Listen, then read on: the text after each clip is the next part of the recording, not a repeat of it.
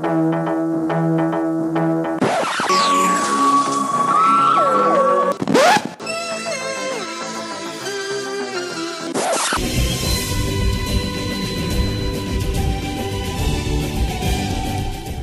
that jarring mix of themes old and more recent tells you that you're listening to the Power of Three podcast, where three lifelong, grumpy, middle-aged Doctor Who fans discuss, enthuse and occasionally criticise the televised, novelised and audio adventures of our favourite time-travelling hero. Hello from me, Tom Harris, and hello from my two co-conspirators. Say hello, Kenny. Hello, Kenny. Say hello, Davey. Hello, Tom. How are you? It's nice to have an adult with us, David. I'm very well, thank you. Well, we're talking about creepy crawlies today, aren't we, guys?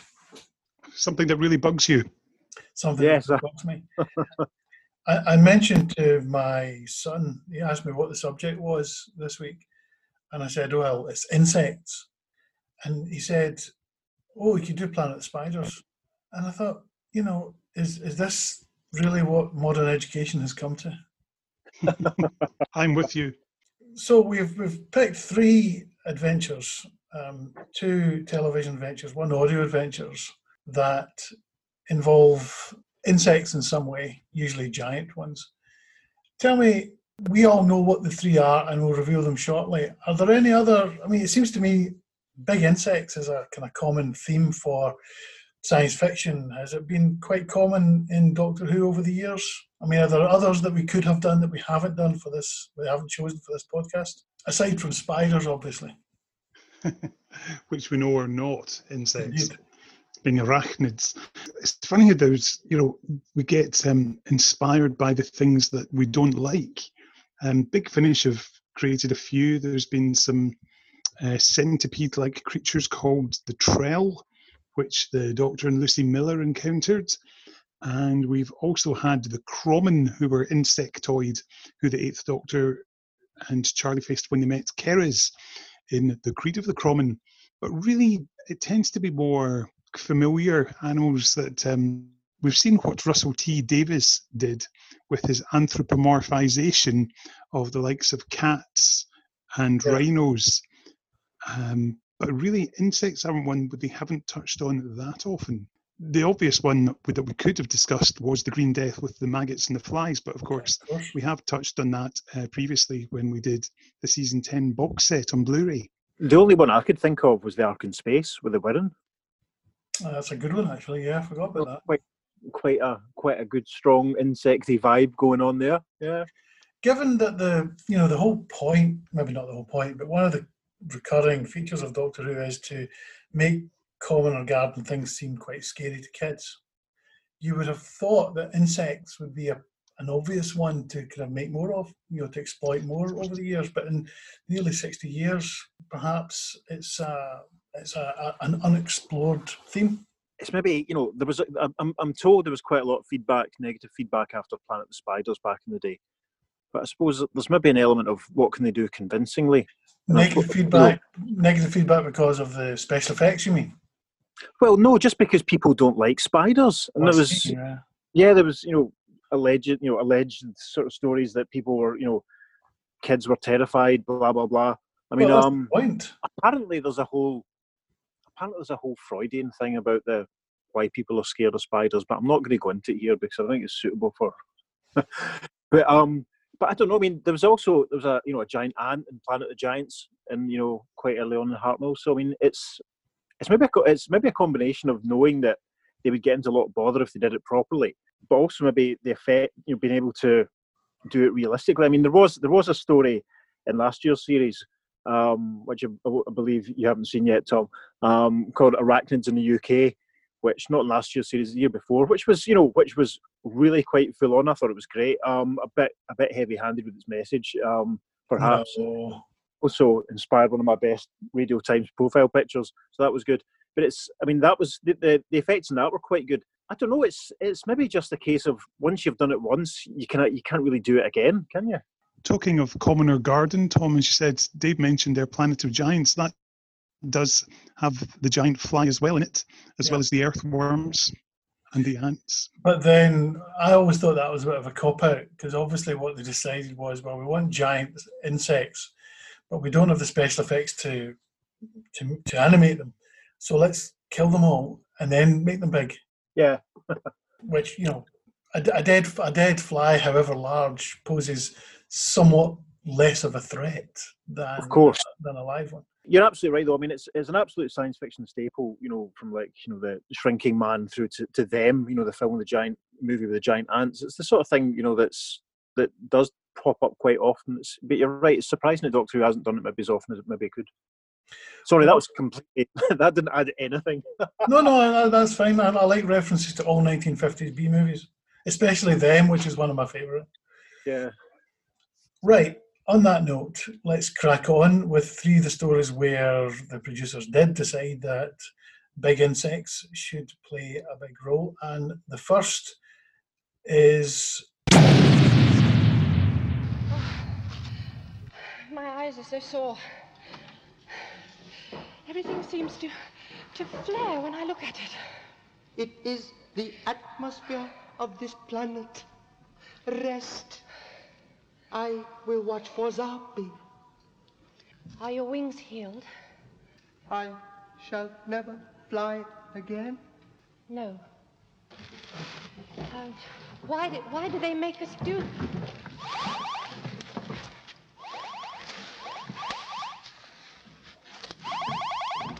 Why did they make us heap this vegetation into the acid streams? It is the raw material for the carcinome where the Zarbi live. Fed into these pools, it is drawn to the center through underground streams. And as we pour it in, the carcinome grows and reaches out across vortex. Well, what lies at the center? None of us have ever seen it and lived, but we call it the Animus. Yes, we're heading to Vortis for the Web Planet, which was the 5th serial of Season 2 of Doctor Who. As with the Verd before them, the creatures of Vortis were designed to be memorable, as the show was yet to produce a monster to rival the Daleks. Web also had the highest average viewing figure of the Hartnell era, with a rating of 13.5 million. The concept first came to Bill Strutton, as he recalled being bitten by a bull ant as a child and seeing insects fight. He also recognised the merchandising opportunities Doctor Who afforded, with Terry Nation's Daleks being his point of comparison. Script editor Dennis Spooner latched onto the idea, believing it could be a parable about socialism, with the Zarbi and the Menoptera as the oppressed and the oppressors respectively. Web was by far the most technically ambitious and experimental story produced by Verity Lambert. While some believe it nobly tried to extend the possibilities of Doctor Who, others felt that it was simply overambitious. It was also novel in terms of its advertising, since it was the first Doctor Who story to ever have a trailer. Director Richard Martin, that's incorrect. Thank you, TARDIS Wiki, because we've all seen the Dalek Invasion of Earth trailer on the DVDs. Skipping over that, director Richard Martin was irked by this, as he felt it gave away too much of the plot as clips from later episodes were shown. Verity Lambert believed he was upset over the inclusion of a scene showing a Zarbi entering the television studio, justified by her as the application of a familiar setting designed to stop children from fearing the alien. Very good.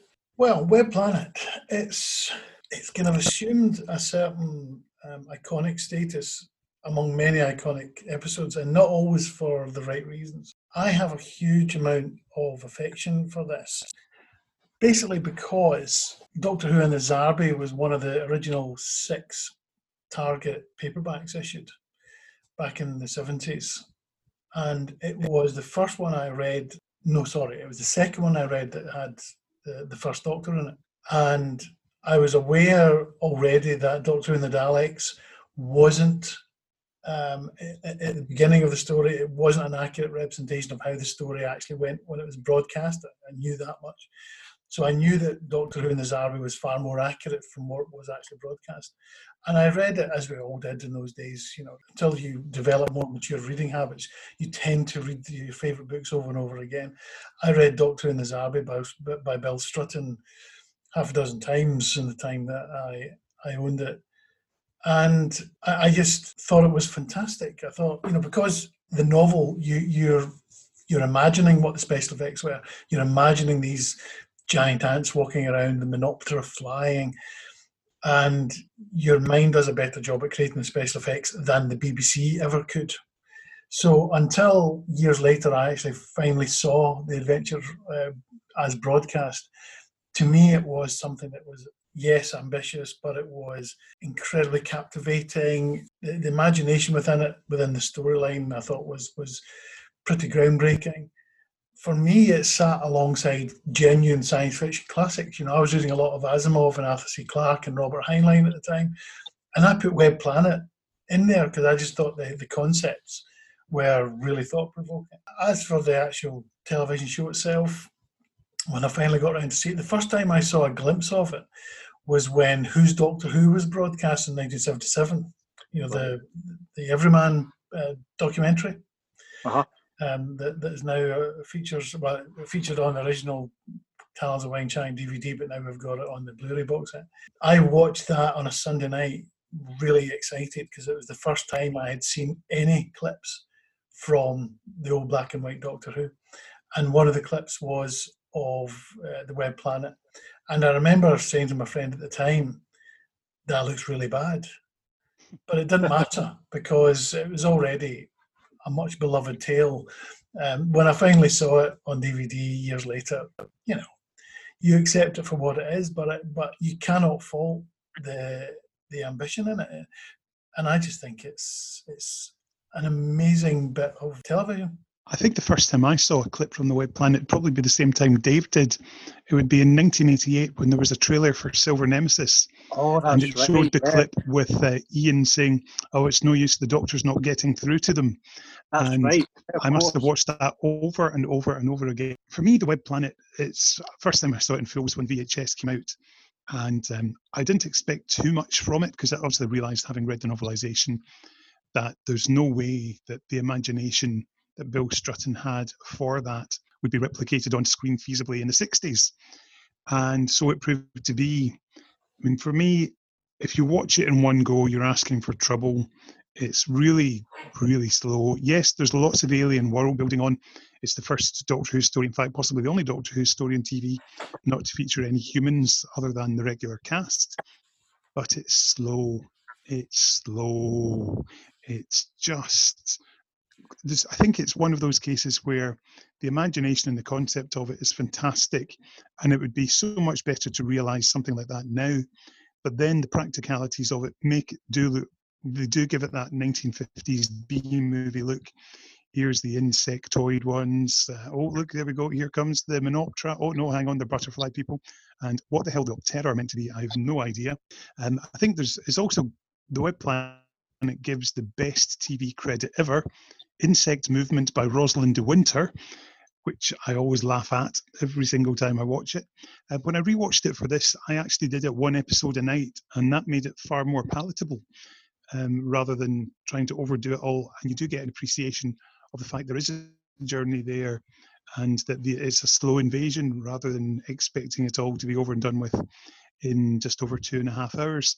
So I'd recommend, if anybody hasn't watched it in a while and thinks, oh, I might give it a go, definitely do it one episode at a time, or one episode and then leave it a few hours and then watch the next one, as it definitely benefits from that.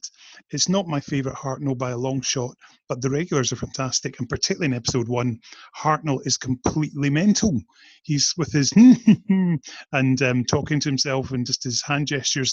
He's obviously having the time of his life, having a great time at that point, and then it all goes serious from there on in once the space hairdryer goes on his head. I quote a little bit from the Television Companion, because there's an interesting comment from someone who took part in the audience research survey after this show was broadcast. We always start off by saying how stupid this is and how far-fetched, but we always watch it and end up sitting on the edge of our seat and thoroughly enjoying it, especially this one. That's for me, that's kind of what I think about the Web Planet. It was the first time I watched it in a very long time. I think the last time I watched it probably was about 2008 when I was doing when I started my big sort of Time Team inspired sort of watch through. And I remember back in 2008 really enjoying it, because similar to what Kenny was saying there about doing it an episode at a time. My when I did my big watch through, I sort of limited myself to no more than 2 episodes a day, just to kind of, so I could appreciate the serial quality of it, Very wise. And I remember at one point actually cheating and doing the last 2 episodes of The Celestial Toymaker and the first episode of The Gunfighters because I was just desperate to see what happened next. So I was loving it. You'll probably be surprised that I've never read the Zarbi. Ah. I haven't read the Zarbi. I didn't have it when I was a kid. It was one of the last 4 or 5 books I needed to complete my set. My pal Steve Higgins actually got me a copy a few years ago now, so it was one of the last few that I didn't have. So I've never read it. So I didn't. Anytime I'm watching on telly, or DVD or video or whatever, I didn't have the prior sort of experience to the story. It's interesting. I remember enjoying it an awful lot in 2008. 2 episodes at a time, coming to the programme naturally, sort of without doing it all, the whole thing sort of in order was the best way.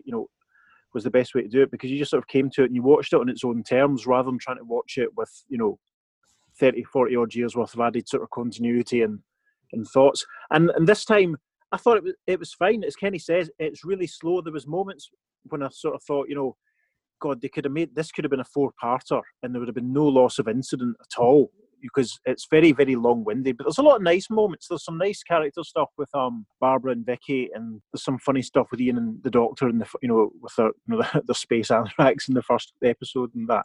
It's the sort of story you can watch if you could watch it with a critical eye and absolutely rip it to shreds if you felt like it. But I think that kind of goes against the spirit of it. It's it's almost fairy tale like in some ways, because there's no, as Kenny said, there's no real sort of humans to kind of empathise with. And this is the first time actually I think watching it that I was able to identify Martin Jarvis. I think it's one of these stories when it deserves an awful lot of credit, just because at that time Doctor Who hadn't really settled down. It didn't have a formula. They were still trying new things all the time. And it deserves a lot of credit for doing that, because, it's the sort of story that a later producer would have gone, no, there's no way in heck. But in 1965, whenever it was, they sort of 64 maybe, they sort of thought, no, we're going to do our best on this. So it definitely deserves a lot of credit for that. Some bits work better than others, definitely. It's quite jarring sometimes when they cut from studio stuff to film stuff. And obviously there's the bit when the Zarbi wallops the camera quite early on. But none of that gets in the way, because there's just so much imagination. 2 wee points, and just to add on. Firstly, the music is superb. I absolutely love it. It's from Les Structures Sonores, who would later have their music used in Galaxy 4 as well.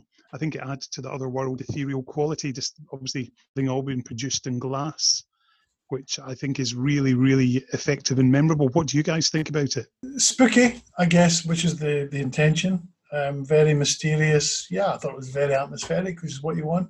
Yeah, atmospheric's the word. It adds. It doesn't even doesn't really feel like music. It feels just like part of the ambient sort of atmosphere of Vortis, I think. And the other thing, what I was going to say, was the cover of the novelisation. For years, I never quite grasped that the Zarbi on the cover. The angle I looked at as if they were like space whales. You could only see one side of their fins. That's what I thought. I didn't know they were the heads of the Zarbi. I thought they were a weird kind of space vehicle coming towards you. Yes, right. I'm glad it's not me. Yeah. Right, hang on. I'm going to reach behind me now and grab the book off the shelf to see. Hang on, Tom. I've got a joke for you. All right. Okay. Okay. While Dave's doing that, what happened when the frozen water put on listening devices? What happened when the frozen water put on listening devices? Tom, any ideas where he's going with this? I just want him to get it over with. Right, okay. On you go, Ken. The Ice Warriors. Anyway, Dave, how's your novelisation found going? What am I looking at exactly? Well, the head of the Zarbi. Right, okay, yeah. Right, yeah, I do see what you mean. Yeah, they do, don't they? I thought they were little kind of weird space shuttles. Yeah, they could be flippers or something. Yeah. Wow. We'll have to I put thought I was the only one. That's fascinating. We'll have to put put a copy of the novelisation up in the social, so see what people think. That's brilliant. I might even actually have to read it now. Oh, it's very good. And there's only 6 chapters, and each chapter represents exactly one episode, which is unusual for the Target novelizations. Yeah, just looking at that, I can see that. That's brilliant. Hey, one thing we should mention, of course, that one episode of the Web Planet is called Escape to Danger, which became an absolute sort of stalwart regular occurrence in the Target novelizations. Terrence Dick's classic. Definitely. One other Web Planet related, I'm going to do a Tom now and do a Web Planet related anecdote. This one time I was chatting to Martin Jarvis. Of course you did. And he was coming up to the Boswell Book Festival in Ayr to do a chat about his book. And I was doing all that stuff, and I was offered to Martin Jarvis interview and thought, yep, I'll take that one quite happily. And I did mention the Web Planet to him, and he actually remembers it very fondly and says, you know what, it was an early TV credit, and it was, helped me get my foot in the door to get a lot more. So there's a positive to it. It may look like a daft man in a butterfly suit flopping about, but it meant a lot to him. So that's really nice to know. Very good. What was Martin's book about, Ken? Was it just an autobiography sort of thing? It was autobiography, yeah. Cool. Very interesting. Cool. So when we left the Web Planet at the end of episode 6, we knew we would never go back there again, didn't we? Indeed. Well, and then came along Big Finish. You weren't born wingless, were you? No. I had wings, and was beautiful once. Captains and princes flocked to see my display. I could have been a queen. What happened? I was my father's daughter. The notorious Acheron had opinions, and he voiced them loudly. He became unpopular. He made enemies. They hurt you to get to him?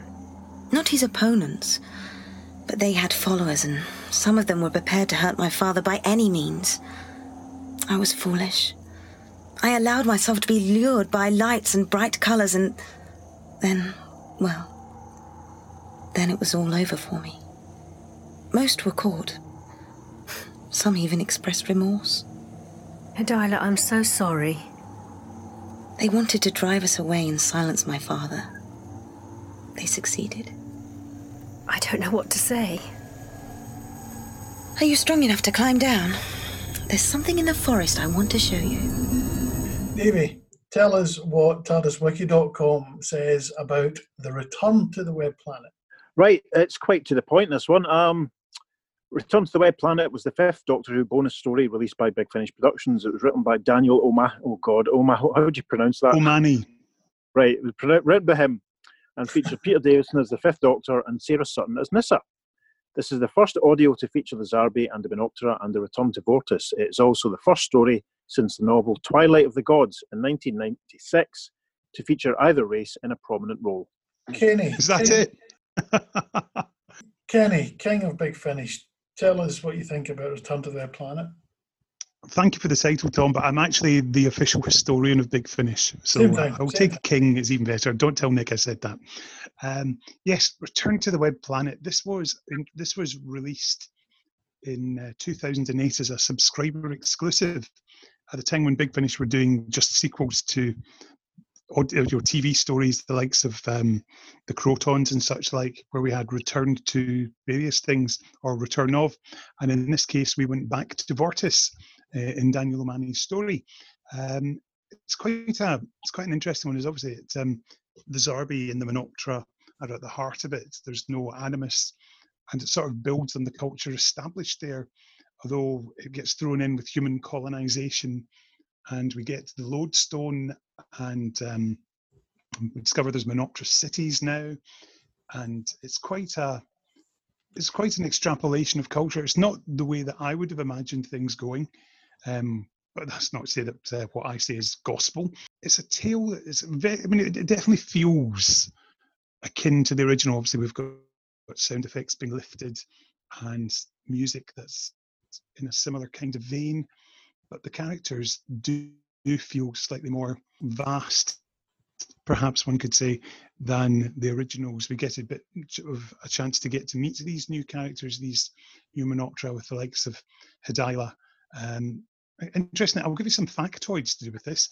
This story had working titles of Consider Her Ways and Synthetic Men of the Web Planet, which definitely sounds really like a movie. well. Yeah. Synthetic Men of Mars is the 9th John Carter book by Edgar Rice Burroughs, so that's obviously what they were thinking about there. And I Consider didn't Her know that. Way. Well, there you go. Consider Her Ways was also the name of our short story by John Wyndham, which was then used as the title for a collection of his short stories. And that's a story also basically about the way ants live and operate their sort of life systems and stuff. So there you There we go. go. This podcast is infotainment. It's a good thing I'm here, isn't The it? highest order. Synthetic. Well, that's interesting, actually. Yeah, Synthetic Men of Mars. It's one. Carter's not in it too much, but it's a good one. It's quite underrated by a lot of people, but one of my favourites, definitely. Also the original version, there was some references to TV Comics Web Planet sequel, and Christopher Buelis's novel Twilight of the Gods were snuck in, but they were all removed, so it kept it going. And there's some nice wee touches there, like the Hadaila Zarbi getting named Arbra, obviously with a nod to Barbara, and with Nissa being called Anilsa. It's that way of getting names slightly wrong, with Heron obviously being Ian in the Web Planet. It's perfunctory. It does the job. It's never going to win any polls as the best story ever, but at the same time, it's not an absolute stinker. Davey, what do you think of it? You've listened to it once recently, haven't you? Well, yeah. I mean, I listened to it a few years ago, like 4 or 5 years ago. I think I was in the midst of my big Finish catch up, and it kind of it was. I don't really have much of a memory of it, but I listened when we decided to do this one a couple of weeks ago. I listened to it on my walk one day, and it basically went in one ear and out the other. That might more to do with the fact my own state of mind and ability to concentrate at the moment, given everything that's going on in the world. But I listened to it again today. And it kind of landed with me a little bit better. But I mean, I have to say, I felt I had a few problems with how it took a long time to get to the point. I felt there was quite a lot of preamble before we got to, any explanation or real clarification about what was actually going on or what the crux of the plot was. I thought it was all right. I mean, the Doctor, he also quotes uses the Consider Her Ways sort of phrase at one point, which leapt out at me. Quite interesting. You're probably telling me I was a little more than a little bit underwhelmed by it. I mean, I don't want to say I didn't like it. I thought it was all right. I kind of agree with both of you. It's not at all my favourite of Big Finish adventures. I kind of, if I had to balance it, I would say I disliked it more than I liked it, because towards the end of it, it was complicated, which is fine, but it wasn't interesting enough to focus, to work out your way through the narrative. It just seemed unnecessarily complicated. And by the end of it, I thought, who cares? If they'd flagged up the whole, human cloning sort of repopulation sort of thing a bit earlier on, it might have made you a little bit more invested in it, There actually was a deleted scene right at the start in the script, which had the spaceship crashing, but that was removed as it felt it gave away too much too soon. Right. Maybe a mistake. I think so. There was one aspect of it I found slightly disturbing. The girl Menoptera. The whole bit about her losing her wings, I found that a bit uncomfortable, because it was clearly an oblique reference to rape, if I'm honest. Hadaila. Yeah, this is a girl who's, and it's an old story, it's an old kind of cliche, if you like, about stories in the Wild West usually, but, there's a father who makes himself unpopular and resented, and the stupid townsfolk take their revenge on the daughter. Now, usually they take the revenge on the daughter in an appalling way. And this seemed to me, the way that this has been written, it just left a bad taste in my mouth. I just thought, taking this young Menoptera and tearing off her wings in a very violent and emasculating way was clearly some kind of oblique reference to rape. And of course, it's not rape, it's removing the wings of a Menoptera, so that's how they get away with it. But it left the same bad taste in my mouth, frankly. Yeah, there's kind of nasty sort of implications about all of it. Yeah. Yeah. And also, I think that my problem with it is also, it's only 50 minutes long, and it's a single episode. There's no cliffhangers. Aye. And if you get to round about the halfway mark, you can see why there's no cliffhanger. There was nothing really to have a cliffhanger about. Mm-hmm.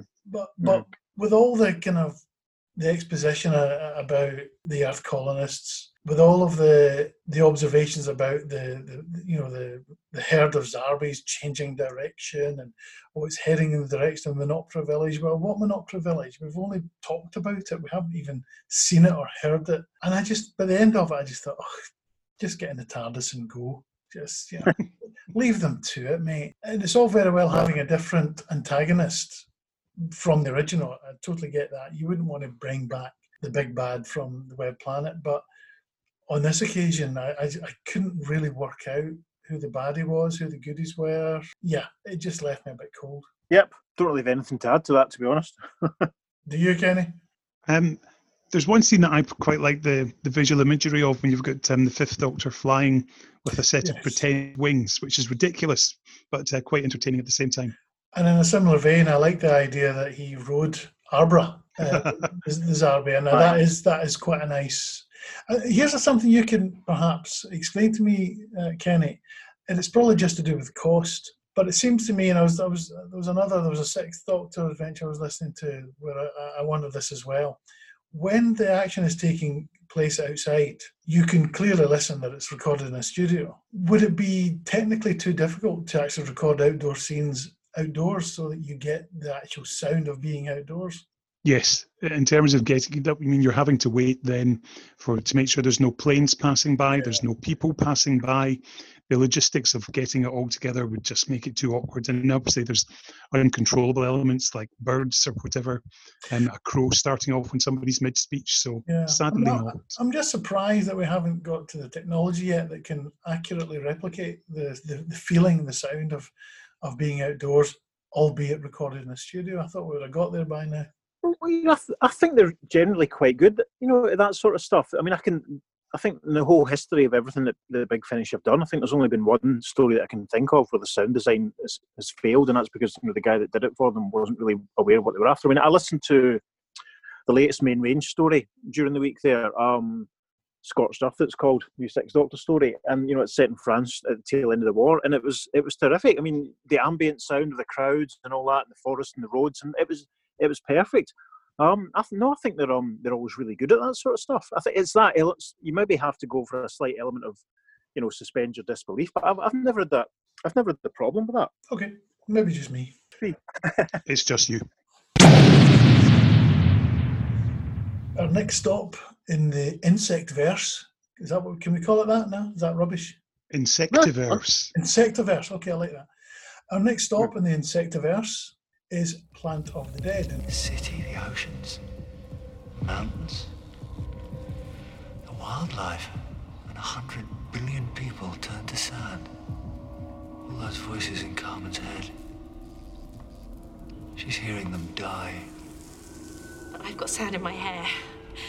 That's dead people. Oh, that's disgusting. Oh. Something destroyed the whole of San Helios. Yes, but in my hair. Malcolm, tell me the bad news. Oh, you are clever. It is bad news. It's the wormhole, Doctor. It's getting bigger. We've gone way past 100 Bernards. I haven't invented a name for that. Here is what TARDISWiki.com says about that. Plant of the Dead was the 2009 Easter special of Doctor Who. It was notable as being the first and so far only Easter special of Doctor Who. Keeping with the previous Christmas special's theme of having the holiday take place in the episode, it is Easter during the Doctor's adventure. Planet of the Dead was also notable for introducing the "He will knock 4 times" and "Something is returning" arcs, something that would come up again in the following story, The Waters of Mars, and ultimately conclude in the 2-part serial, The End of Time. From a production point of view, Planet of the Dead was the first episode of BBC Wales Doctor Who to be written by 2 people, Russell T Davies and Gareth Roberts. The most notable point about the Planet of the Dead was that it was the 200th Doctor Who story, and as such, the bus featured in the episode was named the 200 to connote the celebration. At roughly the same time as the premiere of the 200th story, Doctor Who magazine featured a list of the favourite stories as voted by the fans since the first adventure and Unearth the Child was broadcast. Planet of the Dead clocked in at 99. It was also the first episode to be filmed and broadcast in high definition. From this episode onward, the series would remain in HD format.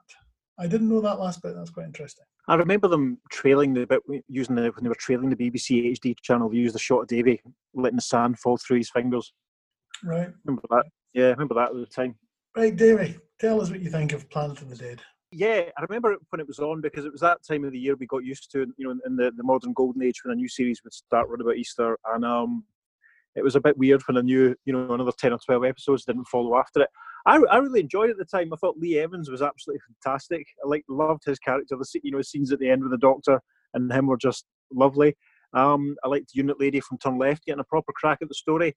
It was a lot of fun. It was, in some ways, I thought it was a little disposable. But a lot of the special episodes are like that. They're there to entertain. They do the job, and I thought it was fine. I wasn't the biggest fan of Michelle Ryan's character. She was just a little bit too up herself. But Davy, by this point, was Dave. That's probably just the characterization, obviously. But David Tennant was doing it in his sleep by this point. He was just like untouchable. There was some just really proper good classic Doctor Who moments, like the death of the bus driver, and all the stuff with the aliens, alien insects, and some real sort of drama and some real tension and some real joy in it as well. It's one that I like a lot. And on this occasion, the insects were the allies, the goodies. Yeah, of course, yeah. As Kenny mentioned earlier on, Russell had done quite a few of these sort of you know what I mean? Sort of humans wearing animal masks, and they're probably on the cheaper end of the spectrum, with the whole basically just wearing boiler suits. But no, they were okay, and it's there's so much extra sort of thing. I'm sure you probably both remember all the drama about the bus getting damaged when it was taken to Dubai for the filming and all that sort of stuff. So they had to rewrite it, and the mill had to jiggle a little bit what they'd done and to reflect the fact that the bus got damaged. It's a good one. I like it a lot. I mean, it's not one that I'd put in my top 10 or anything like that, but it's one that it's an easy enough watch. I always found it was quite funny for being an Easter special that the Easter element is over and done with in about 7 seconds when the Doctor says, "Do you fancy a bit of Easter egg?" basically. Well, then there's the very funny line where he says, my favourite one was the original one, and I'll tell you what really happened, and then he gets distracted. Yep. That was quite clever. And given that Rusty Davies is an atheist, I was dreading what he was going to come up with.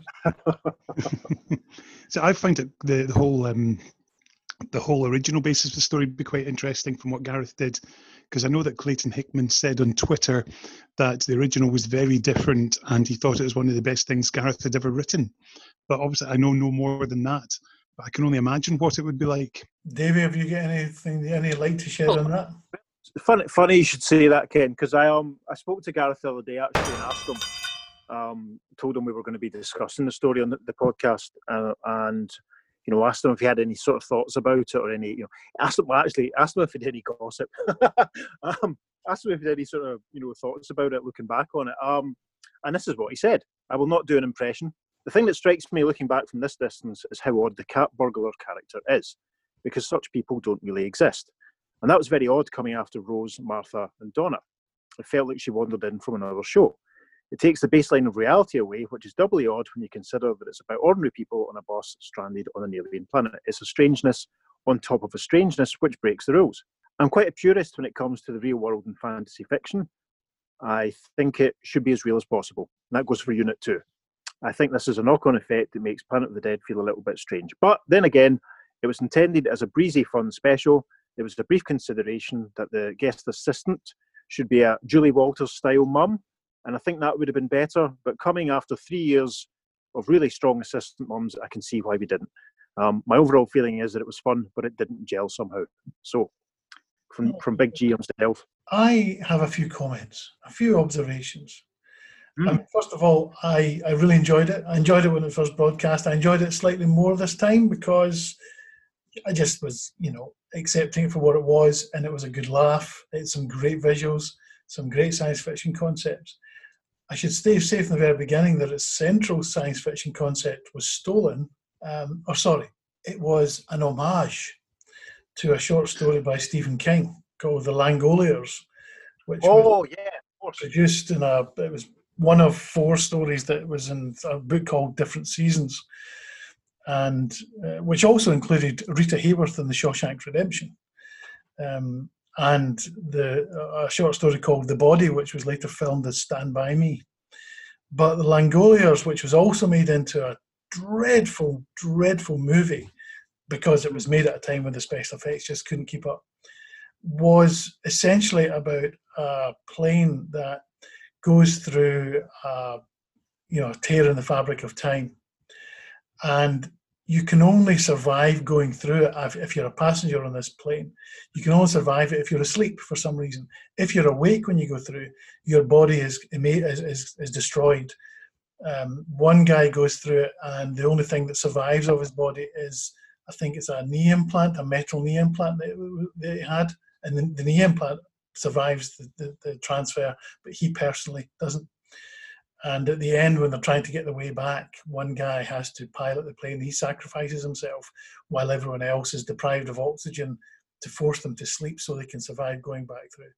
But when they're in the other side of this time blip, there's an oncoming storm of these things, which they nickname the Langoliers, which are exactly what you see in Planet of the Dead. It's a swarm of ravenous beasts whose job it is to eat reality once time is finished with it. So they land at an airport, and everything is fake, the food is fake, and it turns out they're living in used up time, and they have to get back on the plane before the Langoliers arrive and eat up reality. And one of their number who's left behind is eaten up by these things, and they manage to get back through the tear in space and time and back to reality. So, I mean, it wasn't the first time Rusty Davies had nicked something from other authors, and everyone does this anyway. Yeah. He just does it with less subtlety, I think.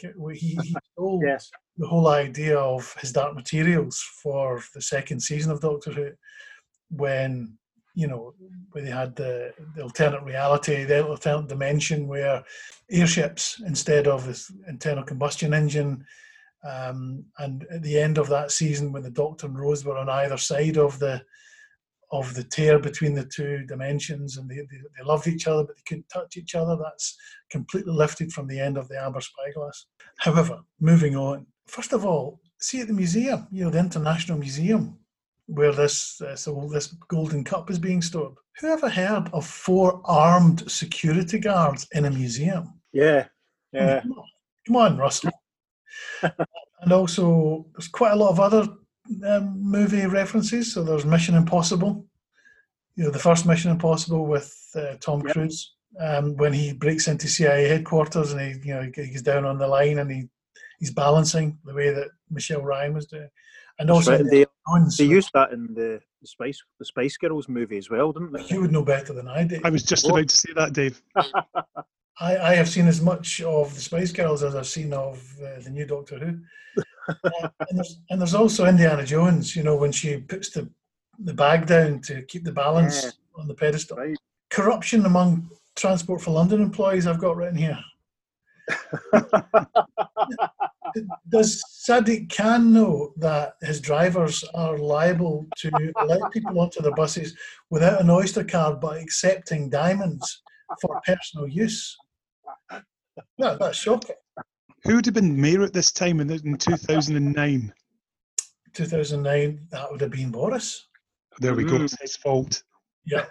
And then you've got the same bus driver with his diamonds in his pocket, driving along a main street in London, pursued by 100 blue lights, not stopping. Yeah. No, well, why wouldn't you? Unless you thought maybe they were after the diamonds.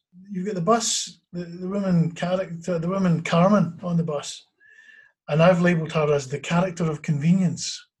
She's on the bus, she happens to be on the bus, she's psychic, and if she hadn't been on the bus, she has a particular role to play of warning that death is coming, warning that they're in the planet of the dead. And I thought, well, it's just a bit of a lazy way of moving the plot onwards to have somebody who has to know everything. It's a bit like, I don't know, you remember this, Davey.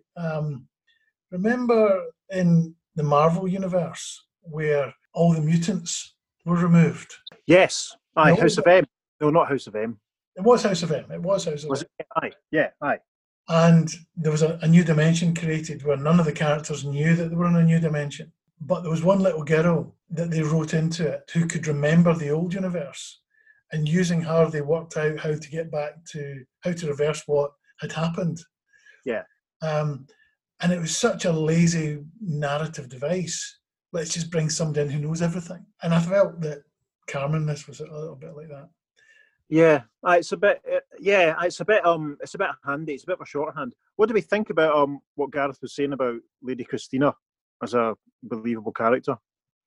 I found her quite interesting, because I think what Russell was effectively going with was a version of the Fourth Doctor and the Second Romana, where you've got two people who've got an aristocratic background and sharing the bands. I mean, I don't think she's the worst character by a million miles that's ever been in Doctor Who. Yes, she is divorced from reality, but there's still something. I can imagine there would be these indolent, children of the multimillionaires who, they've done their schooling, then what do I do next? And they have that element of boredom. So yes, I can see there might be a slight glimmer. Yes, I'm stretching it, I know, but there potentially could be something there. The Big Finish audio stuff she's done is great.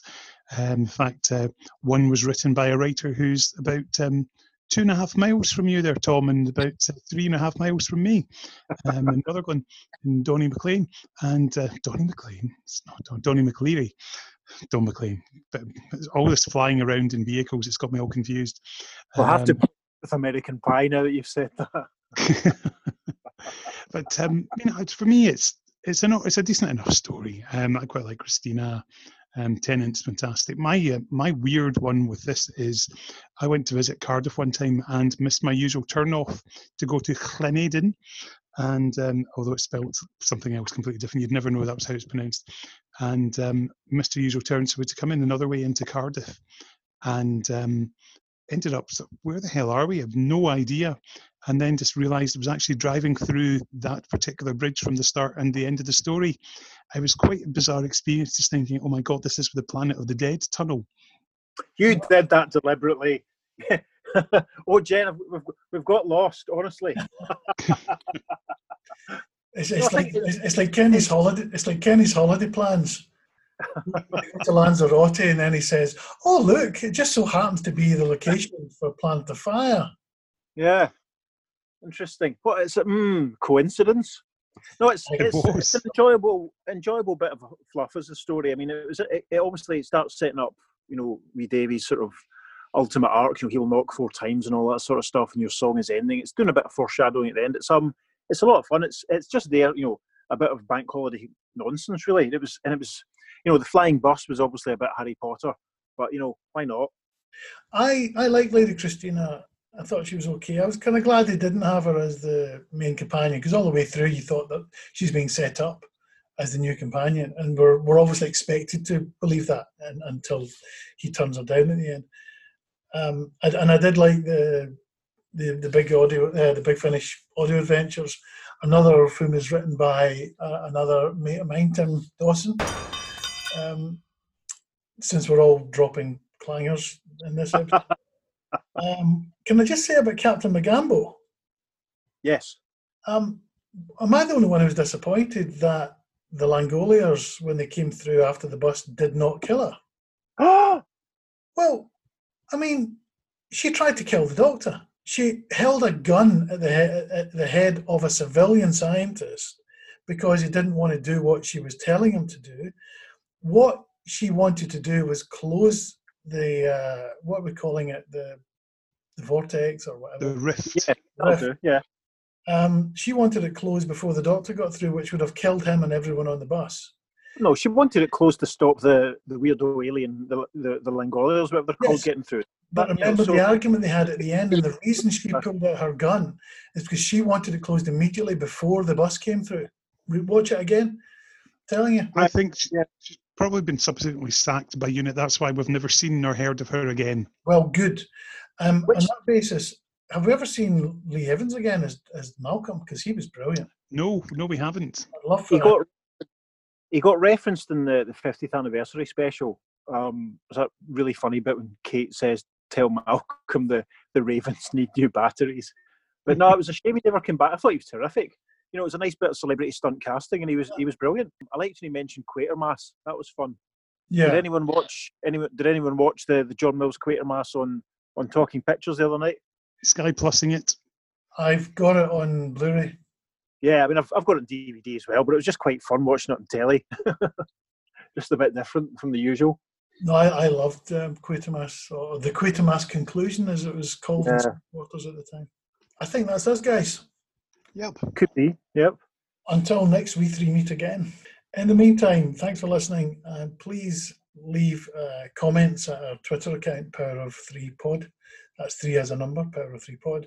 Download this and previous episodes at our website, powerof3pod.com, and visit our Facebook page where you can leave messages, suggestions for future episodes, and again, listen to any of the episodes that we've recorded so far. So keep safe, stay alert, stay home, and we'll see you next time.